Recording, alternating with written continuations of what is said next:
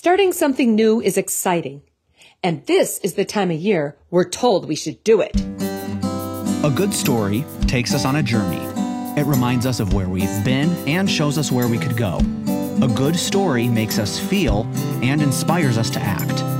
Welcome to the Good Story Podcast, where everyday stories that make you laugh, cry, or feel slightly uncomfortable will leave you inspired, as Kirsten King tells true stories and teaches truth.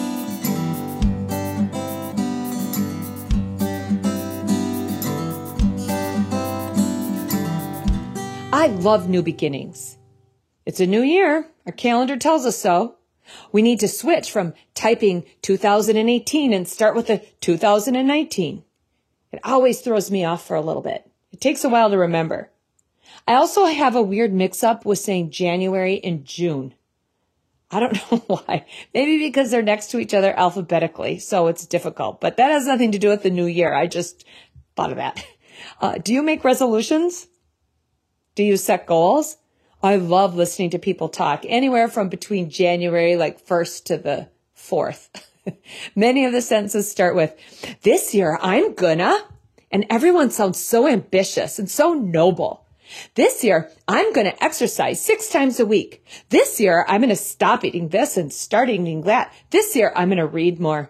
This year, I'm going to drive safer. This year, I'm going to turn my phone off more often. This year, I'm going to climb a mountain. This year, I'm going to run a marathon. This year, I'm going to explore the North Pole. This year, I'm going to cure cancer. We can sound so lofty on day one. I love that. I love the fresh start. I love new beginnings. I love trying new things. I remember the year I decided I was going to learn how to refinish chairs. I did 3 and then quit. I also remember when I was at someone's house and was taught how to make my own cards, to stamp cards. I was all in. I got a dryer, I got stamps, I got cards, I got ink, and I got a Rubbermaid thing with drawers to store everything in it. I made everybody's birthday cards that one year. That was also the year that I had a friend who needed my help, who was going to put up a border in her kitchen. I've never done that before, but I was needed a little bit more for manual labor than for skill, so I agreed to help. I then came home and put up borders in places in my house, too. Later on, I learned how to sponge paint and bag paint. And our living room and dining room and a couple of bedrooms and some rooms at my friend's house, it reflected that. Until I learned how to wallpaper. And then a few years later, I learned, you can paint over wallpaper. And then I learned how to strip wallpaper and patch walls. Doing new things is fun. It's invigorating. But as you may guess, and as you may agree, sometimes finishing a thing is more difficult. This past year, my daughter told me she was going to read 52 books in the year. I thought, whoa, that sounds ambitious. That also sounds like fun. She said there was this place, they gave you all these kind of different categories you choose books from, and in the end you read 52 books. I told her I would have to check that out, but then I forgot until too many months had passed, and I thought, forget it. I thought she's probably not going to finish either, mostly because I would never finish. But she did. She finished. Although I like to say, remember you said you were going to read 52 books, but you didn't? Because she actually had read 53. But whatever. I came across a verse a while back in Ecclesiastes that resonated with me the moment I read it. It's found in chapter 7, verse 8, where it says, "The end of a matter is better than its beginning, and patience is better than pride." Interesting, isn't it? Another version of the same verse reads like this: "Something completed is better than something just begun. Patience is better than too much pride." I think this is something we can agree to. This is something that's helpful for us to hear at the beginning of a year, is it not? Because really, when you think of it, as we complete a task, we reflect God himself, right? We're created in his image, and part of that is seen in our ability to work and to complete a thing. When God created, he saw what he had done, and he said, it is good. Over and over and over again. He didn't get bored with making animals and quit with the ones in the sea. He didn't stop with the deciduous trees. He went on and did evergreens too. He did these things. He created, but that's not the only task he's about. He continues to make all things new. He loves doing a new thing as well. I think that's why we do too. I mean, maybe we don't love all new things. Sometimes when your grocery store gets kind of revamped and rearranged, it can be a little disconcerting at first. You might find yourself in the middle of the store pushing your cart, stopping and asking, "Who moved my cheese?" Some people don't like getting new phones. Some people do. Some people don't like learning all the new apps and buttons. Other people do. Some people don't like new shoes. They say, it takes me a while to break them in, like new jeans, which likely those same people also don't like. Some people don't like new people. They find it uncomfortable to be in a crowd and meet others. Other people find a crowd of strangers exhilarating. Ah, look at all the friends I haven't met yet. Some people like new recipes. They like to try something new and put something different together. Some like their tried and true. And you know for a fact, if you go to their house, you'll experience that go-to meal, and likely it's delicious. Some people like new hairstyles. Others don't. I tried bangs once, and people didn't recognize me. My dad saw me walking toward him when I was with my daughter-in-law, looked at me, glanced over, and said, "Hi, Anna." I said, "Dad, hi." He responded with, "Oh, I didn't recognize you." I went to a movie. Kenny and I found our seat, sat down. He left to go get popcorn. As I was waiting, I noticed two couples from our church walk in and sit down ahead of us about 2 rows across the aisle. I called out to them and said, "Hey, guys." They looked back at me, did kind of a courtesy smile, and then looked away quickly. It wasn't dark in the theater yet, and so I assumed, I must have interrupted a good conversation or something. How awkward. But pretty quickly afterward, Kenny came back, saw them, didn't know about my earlier exchange, sat down and called out a greeting much like my own. "Hey, guys." They looked back and said, "Oh, hi, Kenny," and then stared me down until one said, "Oh my gosh, is that you, Kirsten? We didn't recognize you earlier. Did you change your hair?" Some people like new cars. Others don't feel safe driving their new one for a while. They find it disconcerting. I don't mind it either way. I will say I loved it when I found out that there's a little arrow near the gas tank picture on your dashboard pointing to the side where you put in the gas. So new car or not, someone's you're borrowing or not, if you need to fill it up with gas, you can just look at that and know which side of the pump to pull up to. I do wonder when the new, in quotes, thing wears off. Who decides something's not new anymore? Like for a while, I talk about wearing my new shirt or my new coat. And then after a bit, I'm just saying my blue shirt or my gray coat. Does new take a back seat when something else new comes along? Maybe that's it. Or maybe it's a passage of time thing. Whatever the case, I'm no longer looking for my new boots when I leave the house. I'm just looking for my brown ones. And I don't go out to my new car. It's just the car. And I'm certainly not sporting a new hairstyle, as I just actually want my family members to recognize me. The new thing phenomenon is a real deal. Have you ever heard of the Diderot effect? It's a social phenomenon that addresses two things, really. The first says that people tend to acquire things that are in line with what they already have. So, for example, I'm likely to continue to buy clothes from my favorite stores or from my favorite brands or that look like them because they're in line with what I already have. If I wear something that's too far a departure from that, people tend to ask me, "Why are you dressing so differently?" Or, "Hey, did you get a new sweater for Christmas or something?"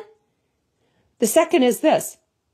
If and when, in fact, you do purchase or are given a new thing that is a departure from what you normally would, it could create a cascading effect, a snowball effect. You will find yourself needing to purchase more and more things in line with it. This is named after Denis Diderot, who was a French philosopher. He lived in the early to mid 1700s, and he had written an essay entitled "Regrets on Parting with My Old Dressing Gown." In it, he describes that he had this dressing gown that was fine. He'd had it for a while. He liked it. It was useful. He could use the sleeve to dust off the covers of his books. He was familiar with its lines, with its stains. And then he received a beautiful scarlet dressing gown. It made the rest of his surroundings pale in comparison. He found out that it created in him a desire for surroundings that would be more suited to the opulence his new scarlet robe represented. It's not a long essay.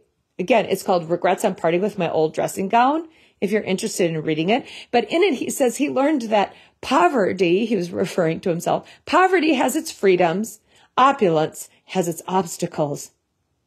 He spoke to being content with what we have, which when we think of our possessions and things, we could make a pretty good argument for that, right? Contentment is good. We need to count our blessings. We need to be grateful for what we have. I mean, seriously, there are plenty of people who aren't ourselves, who are in need and want, and who could benefit from our generosity, are there not? Absolutely. But here's the thing. I think this Diderot principle has a spiritual component that might actually not be so bad. While we can be content with our possessions, it's totally okay and actually preferred that we don't stay content with our person because we are in process. I want to repeat that. While we can be content with our possessions, it's totally okay and actually preferred that we don't stay content with our person because we are in process. When Paul is writing to the church at Philippi, he says, I thank my God every time I remember you. In all my prayers for all of you, I always pray with joy because of your partnership in the gospel from the first day until now, being confident of this, that he who began a good work in you will carry it on to completion until the day of Christ Jesus. There's a good work that's being started. It's something new, and God is at work in these people and bringing it to completion in their lives, and that same thing is true with us. What is this new work? Well, let's just compare for a minute and go back to this Diderot principle. It's not a direct correlation, but I just want to mention it like this. Let's say this. Let's say that our own personal strivings, our own acts of righteousness done with our own effort, our own good deeds, our own attempts at pleasing God are like the old garment. They're fine. They're fine the way they are. They fit us. They suit us. We can live in a way that sort of feels really comfortable. But Scripture tells us in Isaiah 64 that our attempts at righteous acts are like filthy rags. Instead, Scripture tells us as well, when we receive forgiveness for our sin, when our lives are renewed, we are now clothed with new robes of righteousness, royal robes that are bright and white and shining and new and full of grace and truth and gifted to us by God himself through Christ. And this royal robe, this new righteousness gifted to us, can make us look around at our surroundings and think, that doesn't really fit in with this new robe. And the process of change begins. We begin to take second looks at our perfectly fine way of living that feels comfortable and doesn't stretch me too much. And we start to think maybe we could change a few things to match this new gift we've been given. This work, this process in theology speak, is called sanctification. This work, this process in our everyday speak is called becoming more like Jesus. And in this process, whatever you want to call it, is the work of the Holy Spirit in our lives. It's not something we can do on our own. Remember, our God, who is seated on the throne of heaven, has said that he is making all things new. He is in process of this recreation. He's in the process of creating something new in us. He brings new sight to our eyes. What do I mean by that? Now that we've received his righteousness, which is by faith, and we're no longer trying to hold on to our own righteousness that's based on our own strivings, we can see things the way that he does. We can be grateful for his upgrades, for his refinishing, for his refining. We know we were created to reflect God, and we know that sin has certainly screwed that up in our lives. It certainly has in my own. And I'm grateful for the fresh start. I'm grateful for the newness. I'm grateful when I read what Paul wrote in 2 Corinthians 5:17 that says, if anyone who is in Christ, the new creation has come. The old is gone. The new is here. The new is here, and the new is continuing to arrive day by day. Never will the time come where I sit back and think, my new life is now old. No, my new life is always my new life, because my new life in Christ is ever evolving and ever changing. I am not who I once was. I have become more patient, and I will grow to be more patient still. I've become more compassionate, and I will grow to be more compassionate still. I have become more kind, and will grow to be more kind still. My God has promised that he is going to continue to do this new thing in me until someday, when I'm in his presence, it will come to completion. He won't stop. He won't get bored with me. He won't move on to something more exciting. He will stick it out because he is faithful. And what will I do? What will we do? As we look ahead to the year 2019, what should we do? What should our resolution be? We can resolve to surrender to God's process in our lives. We can resolve to trust him to lead and direct our paths. We can resolve to continue to spend time with him in prayer and read his word and follow his direction. We can resolve to allow the Holy Spirit to be at work in us, changing us to more adequately reflect and match these robes of righteousness that have been gifted to us because of Jesus Christ.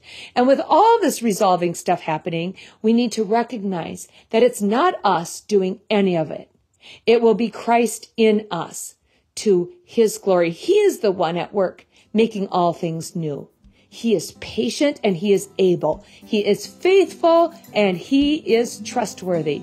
He's aware of what 2019 will bring in us and through us and around us. And he will be at work in us. He will be at work through us as we surrender our lives to him.